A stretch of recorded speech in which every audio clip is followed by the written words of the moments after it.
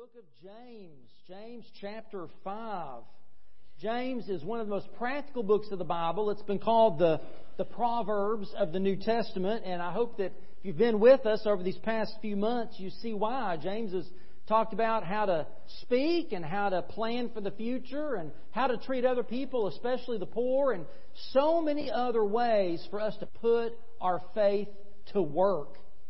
But in today's passage, James turns his attention to something that some people say is impractical. He turns his attention to prayer. You know, one of the things that kind of drives me crazy is when there's some tragedy, something happens, and people are praying and they're sending their thoughts and their prayers to the families or whatever. That you have some people out there that kind of criticize that and talk down on that. And they say the prayer's not enough. And they sort of criticize this idea of praying. You know, it's true that sometimes we have to put feet to our prayers. It's true that sometimes God wants us to be the answer to our prayers, but we should never discount prayer as being powerless or impractical. Prayer really can accomplish miraculous things. Prayer really can change people and situations. But it all depends on our attitude and our approach to prayer. James has already in chapter 1 told us that there is a powerless kind of prayer, and that's faithless prayer. If you remember in James chapter 1, verses 6 through 8, James says, "But let him ask in faith, without doubting. For the doubter is like the surging sea driven and tossed by the wind. That person should not expect to receive anything from the Lord, being double-minded and unstable in all his ways." So when we pray, we have to pray in faith, believing that God hears and answers our prayers. It reminds me of a cute story I heard about a little boy was getting into his bed and his bedtime, and Mom walked by the door and saw him in the bed, and she stopped and she said, "Now, son, did you say your prayers?" And he responded, "No, Mom, I didn't say my prayers. I prayed them." Out of the mouth of babes, right? I mean, he's exactly right. Prayer is more than just words. Prayer is not some incantation. It's more than just sending out thoughts and good vibes into the universe. And when we pray our prayers, not just say them in some kind of mindless, repetitive way, when we truly pray our prayers, God hears and God responds. So in today's passage, James gives us some practical principles for powerful prayer. Let's look at James chapter 5, verses 13 through 16. Is anyone among you suffering? He should pray. Is anyone cheerful? He should sing praises. Is anyone among you sick? He should call for the elders of the church, and they are to pray over him, anointing him with oil in the name of the Lord. The prayer of faith will save the sick person, and the Lord will raise him up. If he has committed sins, he will be forgiven. Therefore, confess your sins to one another and pray for one another, so that you may be healed. The prayer of a righteous person is very powerful in its effect. Elijah was a human being, as we are, and he prayed earnestly that it would not rain, and for 3 years and 6 months it did not rain on the land. And then he prayed again, and the sky gave rain, and the land produced its fruit. Excuse me. So the first principle that James gives us for powerful prayer is that we are to pray in times of hardship. Pray in times of hardship. He says, is any among you suffering? He should pray. So James here is returning to a common theme in his letter: trials, suffering, hardship, testing. This has come up time and time again. And last week we looked at verses 7 through 11, where he tells us that in those times of hardship we're to have patience and perseverance. And so now he's adding to that prayer. Patience, perseverance, and prayer. Now, we said this last week. Patience is not just sitting back and kind of accepting your fate. For a Christian, patience is an active waiting on God. It's a hopeful anticipation that God is at work in and through and around us. And in a similar way, perseverance. It's not something where you just kind of pull yourself up out of the mess you're in by your own bootstraps. It's about relying on God's strength to see you through. And how do we obtain this kind of patience? How do we have this sort of perseverance? Through prayer. Prayer is how we apply these things to our lives. And so James says that when we face times of suffering or hardship, the first thing we should do is pray. It's not a last resort. It's sort of like the old bumper sticker that says, when all else fails, pray. You ever seen that? I've always saw that and thought to myself, well, maybe if you prayed first, all else wouldn't have failed, right? Prayer isn't the spare tire in the trunk. It's the air in the tires that keeps us going every day. James put such an emphasis on prayer in his letter, he chose to bookend the letter from the first chapter to the last chapter with prayer. As we looked at just a second ago in chapter 1, he calls us to endure times of hardship with faith-filled prayer. And here at the end, he comes back and he says the same thing. But James doesn't just say that we should count it joy when times are tough and pray when times are tough. He goes on to say that we should praise in times of happiness. We pray in times of hardship. We praise in times of happiness. That's what he says there in verse 13. The second half of that, he says, is anyone cheerful? He should sing praises. So James has a word for us no matter what life may bring our way. When things are bad, he tells us to pray. When things are good, he tells us to praise. Now, the Greek word there for cheerful is a combination of two words that means good and passions. And that word passions can even be translated as fierceness or wrath. It's a good wrath. That's kind of a weird thing to think about. The point of that word is that it's a powerful, strong emotion that's good, that's positive. Some translations translate it as encouraged in the sense that we receive courage. We are encouraged. And so that's what this word means. Now, I think in the context of this verse, the implication is that you've got somebody who's suffered some hardships. They've had hard times. They've prayed about it. And God has answered the prayer. And so now they're cheerful. Now they're giving praise. They are encouraged because their circumstances changed and God has answered their prayer. Now, most of us are probably pretty good about praying to God in times of hardship or sadness or confusion, right? When we've got a big decision to make, we probably pray about it. When we are grieving over a loved one that we've lost, we probably pray for God's comfort and strength. When there's too much month at the end of our money, we probably pray for God to provide for us. Even in times of national tragedy, people tend to turn to God. But what about when things are going well? What about when we're successful and blessed? What do we do then? It's like the story in the Gospels where Jesus healed a group of 10 lepers. And 10 of them went off on their way, happy to be healed, and only one came back to say thank you. And it says in Luke 17, beginning of verse 16, that this man, he threw himself at Jesus' feet and thanked Him. By the way, he was a Samaritan. And Jesus asked, were not all 10 cleansed? Where are the other 9? Has no one returned to give praise to God except this foreigner? And then He said to him, rise and go. Your faith has made you well. So I think the principle is pretty simple. Whether it's in times of good or in bad, in plenty or in want, sorrow or in joy, we can always pray and we can always praise. Amen? So now James gives us a specific kind of hard time. And that's when we are physically ill, suffering, right? We have a health need. And so the third principle here he gives us is that we are to pray for physical healing in times of sickness. Let's look at verses 14 and 15 again. Is anyone among you sick? He should call for the elders of the church, and they are to pray over him, anointing him with oil in the name of the Lord. The prayer of faith will save the sick person, and the Lord will raise him up. If he has committed sins, he will be forgiven. Now, it's important for us to know the meaning of some of these words here. Right? When James says the sick, is anyone among you sick? He's not talking about somebody who has the sniffles. Although these days, when you have the sniffles, it can be pretty serious, can't it? I mean, that's nothing to dismiss anymore. But this Greek word means somebody who is so sick that they're incapacitated. It's a debilitating sickness. It leaves them weak. It's something that's life-altering. They can't go to work. They can't get up and go to church.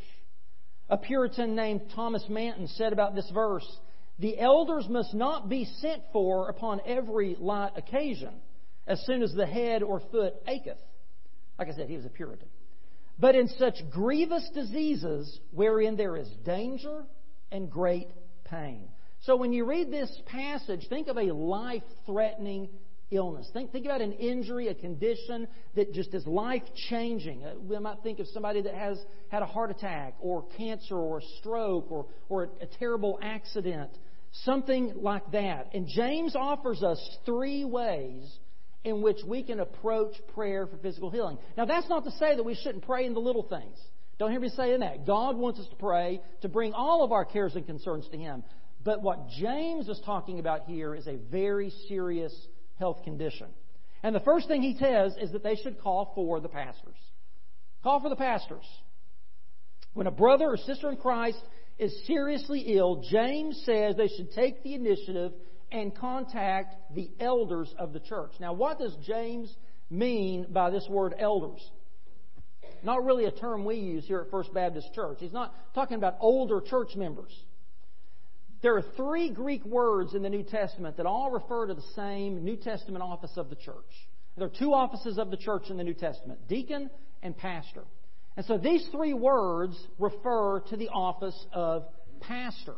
The word translated here, elder, is the Greek word presbyteros. It's where we get the word Presbyterian from. There's another word often translated overseer or bishop, which is episkopos. And that's where we get the word Episcopalian from. And then the third word is poimen, which is translated shepherd or pastor. And we don't have any poimenians. I don't know why, but there are no denominations named after that word. Now, all 3 of these terms happen to be found in the same passage of Scripture where Peter is writing to pastors. Look what he says in 1 Peter 5. I exhort the elders among you, that's that word presbyteros, as a fellow elder and witness to the suffering of Christ, as well as one who shares in the glory about to be revealed. So he kind of says, hey, I'm an elder, I'm speaking to elders. Here's what he tells them. Shepherd God's flock among you. That word shepherd is that word poimen.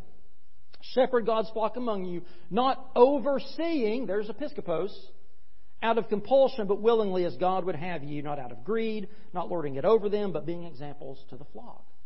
So here we see in this one passage, all 3 of these words that are describing the same office in the church, that of pastors, the spiritual leaders of a local church to whom God has given oversight and care of that flock of His sheep. So what James is saying here, he's instructing the sick person to call the pastors of the church to come and to pray over them. Now let me ask you a question, and I'm being honest here. Is there something super special, spiritual, or magical about my prayers over that of a deacon or a Sunday school teacher or any of you? Do I have some kind of direct hotline bat phone to God? No. At least no more than any of us do. We all have a direct line to God, and that's called prayer, right? My prayers are no more powerful than anybody else's prayers as long as they're prayed in faith, in the name of Jesus, and for the right reasons. Again, remember what kind of sickness James is talking about. He's talking about a serious condition. So imagine, the example here is someone who is so sick, they're so homebound or bedridden, they can't gather with the body of Christ. They can't come and be with the rest of the church in worship. And so the pastors who shepherd the congregation come to pray over them as a representative of the rest of the church. That pastor is there not because he's somehow closer to God. He's there to represent the congregation in prayer for this person. As a pastor, I'm never happy to pray for somebody because they're sick or in the hospital, but I'm always honored. I count it as a sacred honor whenever I get to be a reflection of the presence of God and a representation of you, their church family, to pray with somebody before surgery or while they're in the hospital or if they're homesick with some condition. But listen, I'm human. My prayers, again, are no more special, no more powerful than any of your prayers might be. And because I'm human, I also don't know that somebody is in the hospital or about to have surgery or sick if they don't do what James has said and contact the church, right? I don't have some, like radar or spidey sense that lets me know that so-and-so needs prayer right now. Somebody's in the hospital. I need you to let us know. It amazes me sometimes the people that don't let the church know, don't let me know, and then they're like, well, you never came to see me. I didn't know you were in the hospital. But listen, and I think I can speak for Matt and I can speak for Ben and tell you this, that whenever one of us is asked to come and pray for someone or to visit someone, we will do it. We will do it. Call for the elders of the church, and we will come and we will pray. And when we pray, and when you pray, the second thing James says is pray in faith. Pray in faith. I said our prayers are the same if we pray in faith. And look at verse 15. He says the prayer of faith will save the sick person. Now, this Greek word for faith means to trust in. It means to have confidence in it. It's not wishful thinking. It's not just, well, I kind of hope this works. It's not like that. It means we truly believe God hears and answers our prayers. And it means that we trust in the sovereign will of God. Because, listen, God does not always answer our prayers when and how we want, does He? And so part of praying in faith means that we trust His goodness and His grace, even if in the moment we don't understand it. And that goes back to chapter 1, where James talks about counting it all joy when we endure various trials. We can count it joy in faith because we trust that God is going to receive the glory and somehow He's going to work this out for our good. So we pray with faith. We call for the pastors to come and pray, to represent the prayers of the church. Secondly, we pray in faith. And third, we anoint with oil. This is the part that raises questions and controversies. Now, I'll be honest with you. I've never prayed for somebody and put oil on their head. I've not done that. What do we do with this part of this verse? Remember, James's emphasis is on what? Prayer. Prayer is what he's writing about. And the importance of prayer, and that when prayer is answered, when healing comes, it always comes from God. I think we can agree on these things. But this is a little outside of our comfort zone as Baptists, right? I mean, this just seems a little out there and strange. What does James mean by this? Well, traditionally, there are two main interpretations. And so the first thing we have to ask ourselves and consider is this medicinal? Is this oil medicinal? If you remember in the parable of the Good Samaritan, Jesus says that the Samaritan, when he helps the Jewish man that's been beaten up, he applies oil and wine to his wounds. The oil to soothe, the wine to cleanse and disinfect. So, some people say that James is commanding the sick to turn to their pastors for prayer and to the doctor for medicine. Now listen, that's good advice. I advise you to do that. Don't come to me for medicine or medical advice, all right? Sort of like one day Abby kind of was thinking about, I was getting ready to go for one of my doctoral seminars, and she looked up and she said, so Dad, when you get to be a doctor, I guess that means that you can just give me medicine when I'm sick, right? And I said, well, Abby, I won't be that kind of a doctor. And I tried to explain all that. And so she looked at me just deadpan and said, so not a real doctor.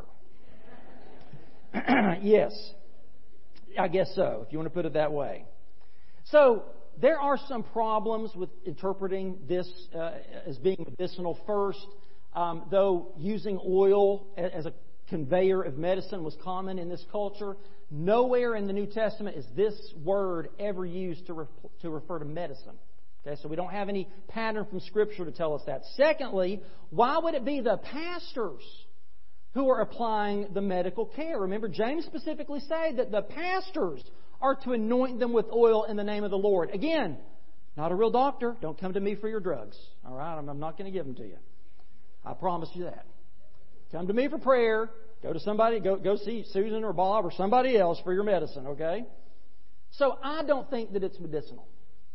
But the second interpretation we should think is it sacramental? Is it sacramental? Now, this is the interpretation of the Roman Catholic Church. They believe that the oil actually removes the remnant of sin and strengthens the soul as the person prepares for death. And so this is a sacred oil that's applied by priests only, and it's applied as part of the last rites before death.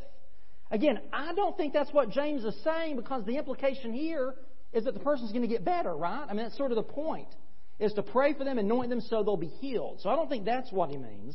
In a similar way, charismatic denominations use oil in a sacramental way, but they believe that the actual application of the oil in faith brings healing. And one of the problems with that is that people then tend to sort of associate the oil as having some kind of magical power or whatever, that the healing power is in the oil. I don't think either of these interpretations are correct. I think there's a third consideration. Is the oil symbolic? Is it symbolic? The way baptism is symbolic. It doesn't wash away your sins. The Lord's Supper is symbolic. It doesn't convey any grace upon us. It's not the literal body and blood of Jesus. Well, throughout the Old Testament, olive oil was used in a symbolic way. It was used to anoint, to sanctify and set apart people, animals, objects for special divine purposes. It was used to make them holy, to make them set apart for God. So to anoint with oil in that way would mean you're setting the sick person apart for God's special care and attention. Symbolizing that we are wanting God to give special care and attention to this person.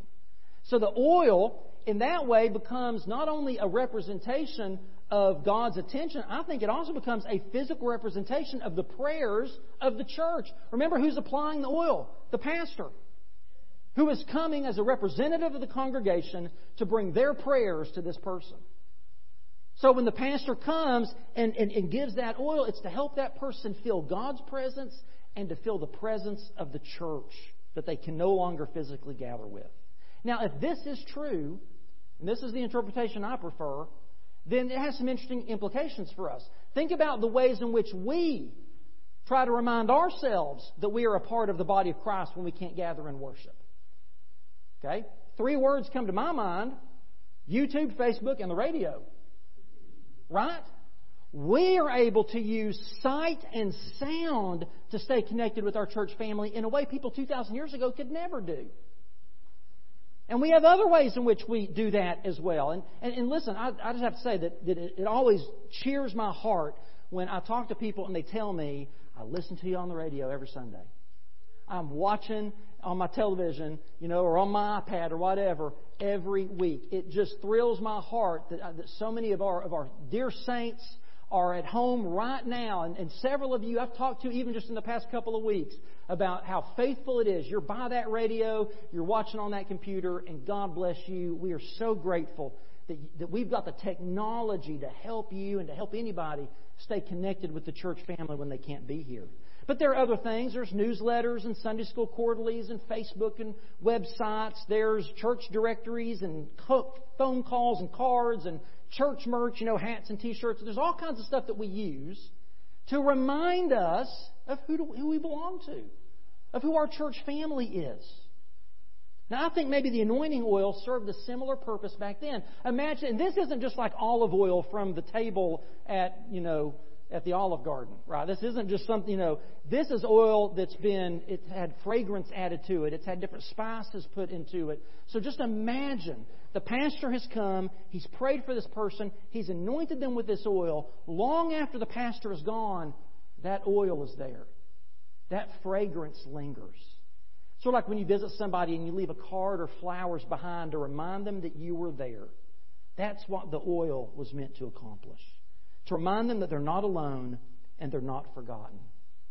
Now, one other thing I want to say, nowhere else in the New Testament is this ever mentioned about anointing someone with oil for healing. And we know that there were lots of people healed that were never anointed with oil.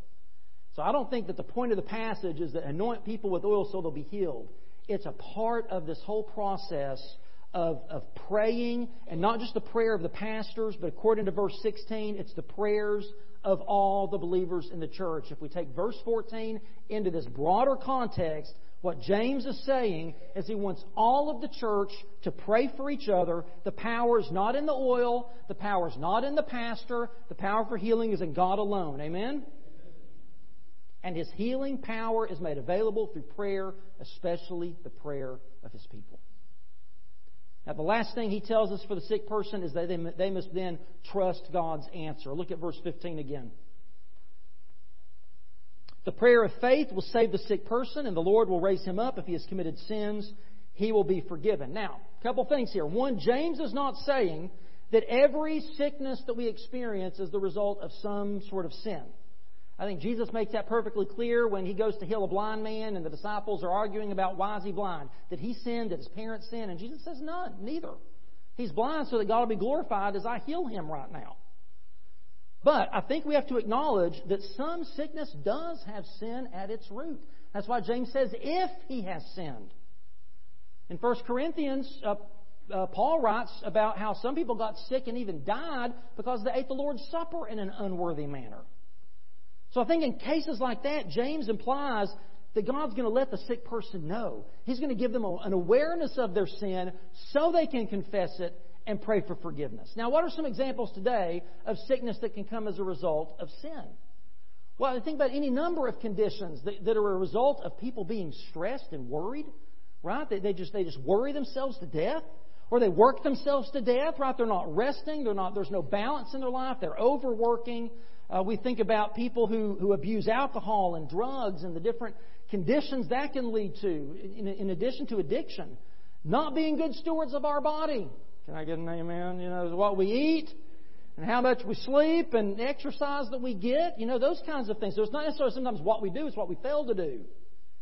Committing sexual sin can come with a host of physical ailments. Harboring bitterness and unforgiveness in our hearts. We could go on.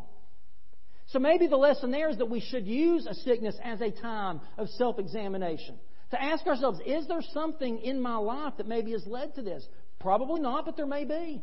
Is there something in my life that I need to change as a result of this? But we don't need to take that too far. Because while not all sin is the result of all sickness is the result of a specific sin, all sickness is the result of capital S sin.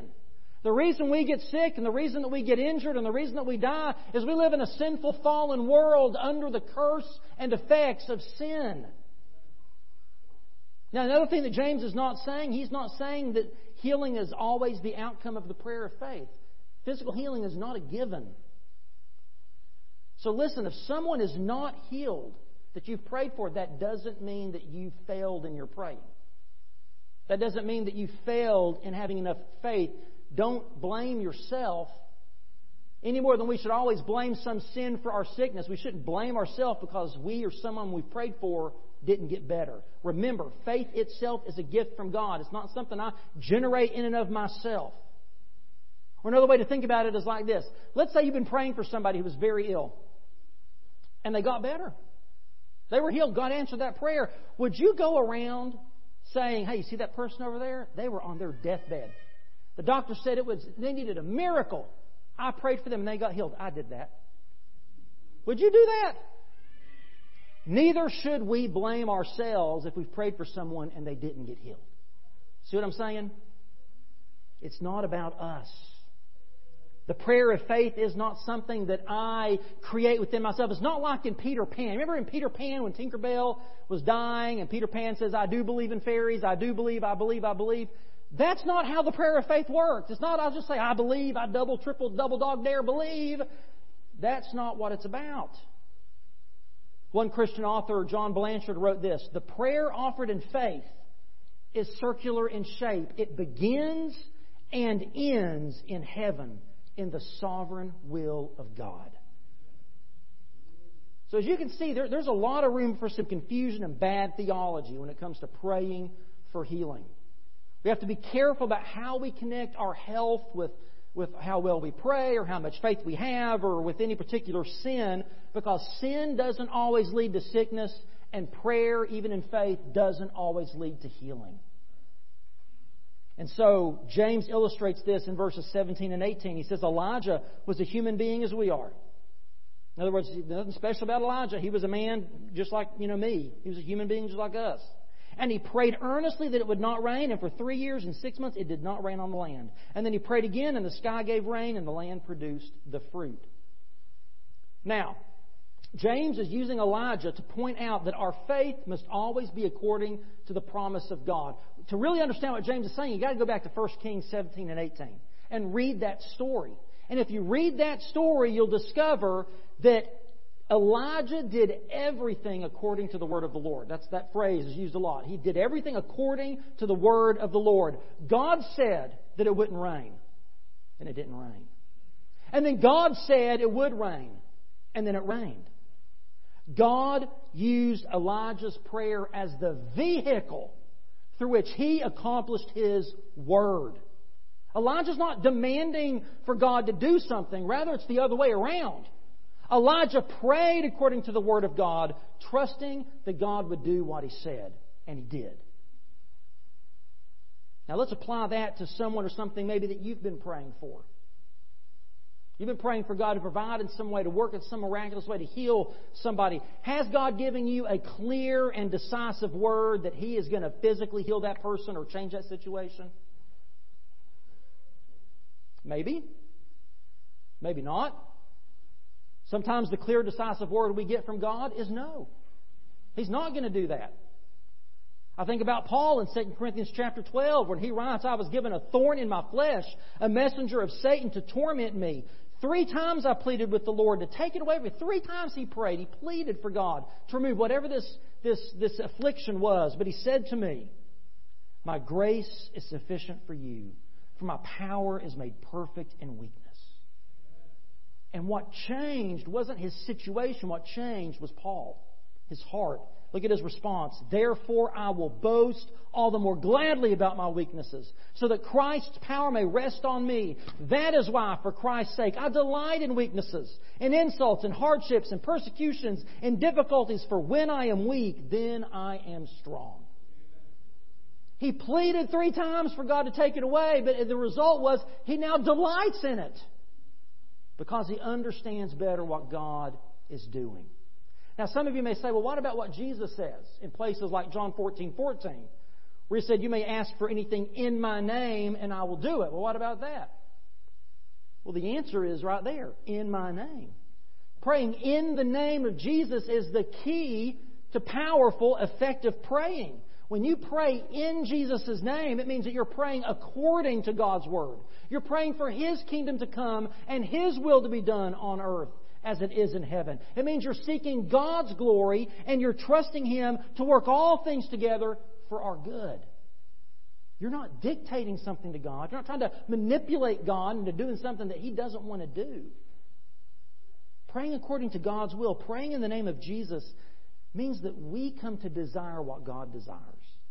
We want what He wants. And so in prayer then we express our desire to see the Word of God in action, to see His will done, to see the name of Jesus exalted, to see the kingdom of heaven come down. We must humbly acknowledge that God sees and knows things that we don't. Right? He knows the future. We don't. He knows what's truly best. We don't.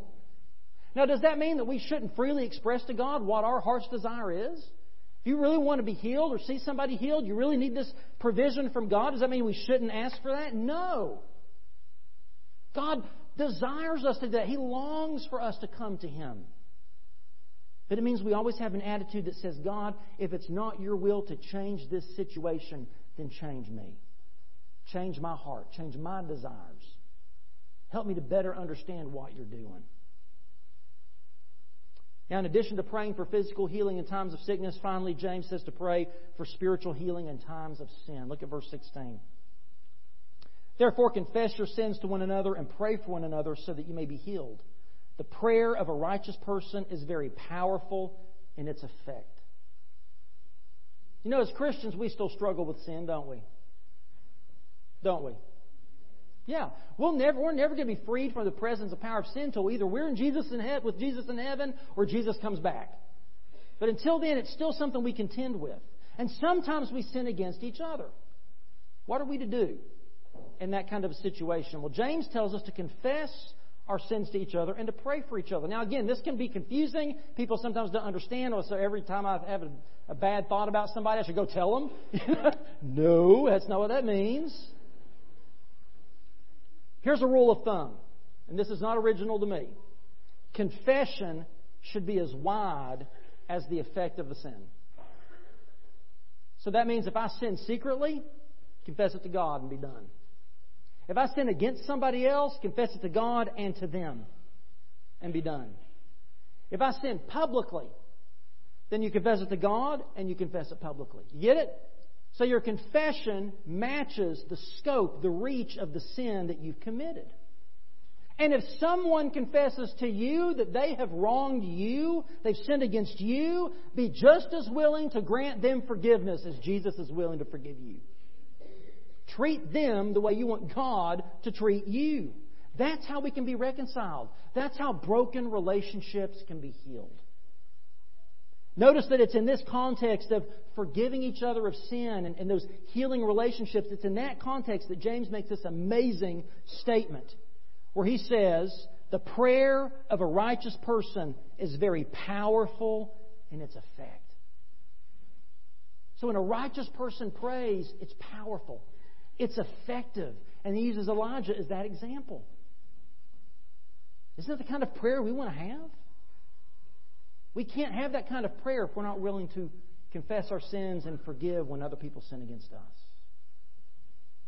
Just like faith and grace, just like patience and perseverance, just like forgiveness, prayer begins and ends with God.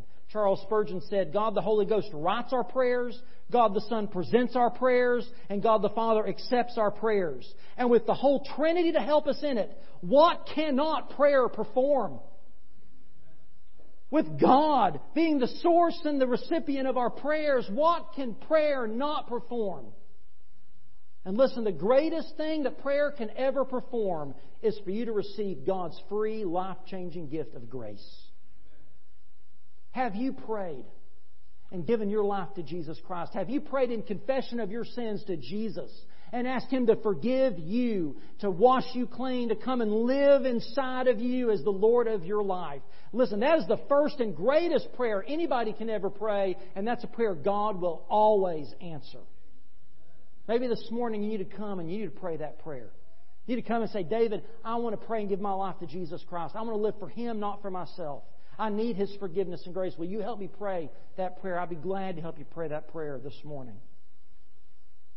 But to those of us that are Christians, notice that everything James has said about prayer and healing and forgiveness and these verses is in the context of a church family. How else can you call for the pastors of the church to pray for you? How else can the prayers of the people of God be upon you? How can you be reminded you're a part of a bigger family of faith? Where else are you going to find that righteous person to pray for your healing? To whom else will you go in confession of your sins and to pray with one another but the church?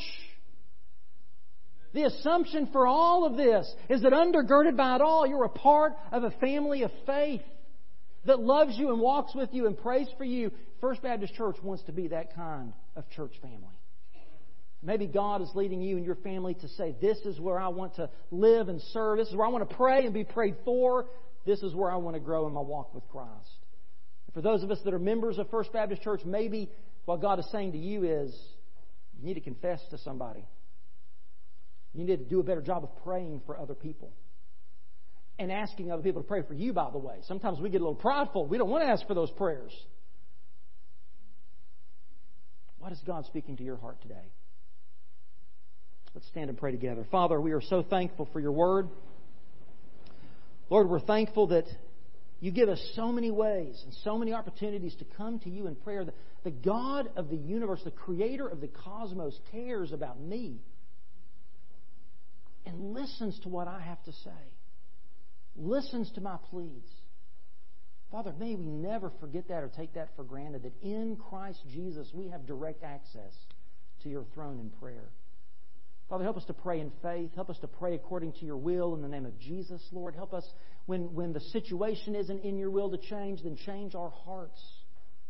That we can find the ways in which to bring you glory and to use it for the furthering of the gospel. Father, forgive us when we don't come to you in prayer, when we don't have the faith, when we don't take the time, when we maybe are a little ambivalent and apathetic. God, stir our hearts to prayer. Give us a divine thirst to want to be in your presence. Father, I pray that your Spirit would move right now and that we would be obedient to whatever it is that you're calling us to do. In the name of Jesus we pray. Amen.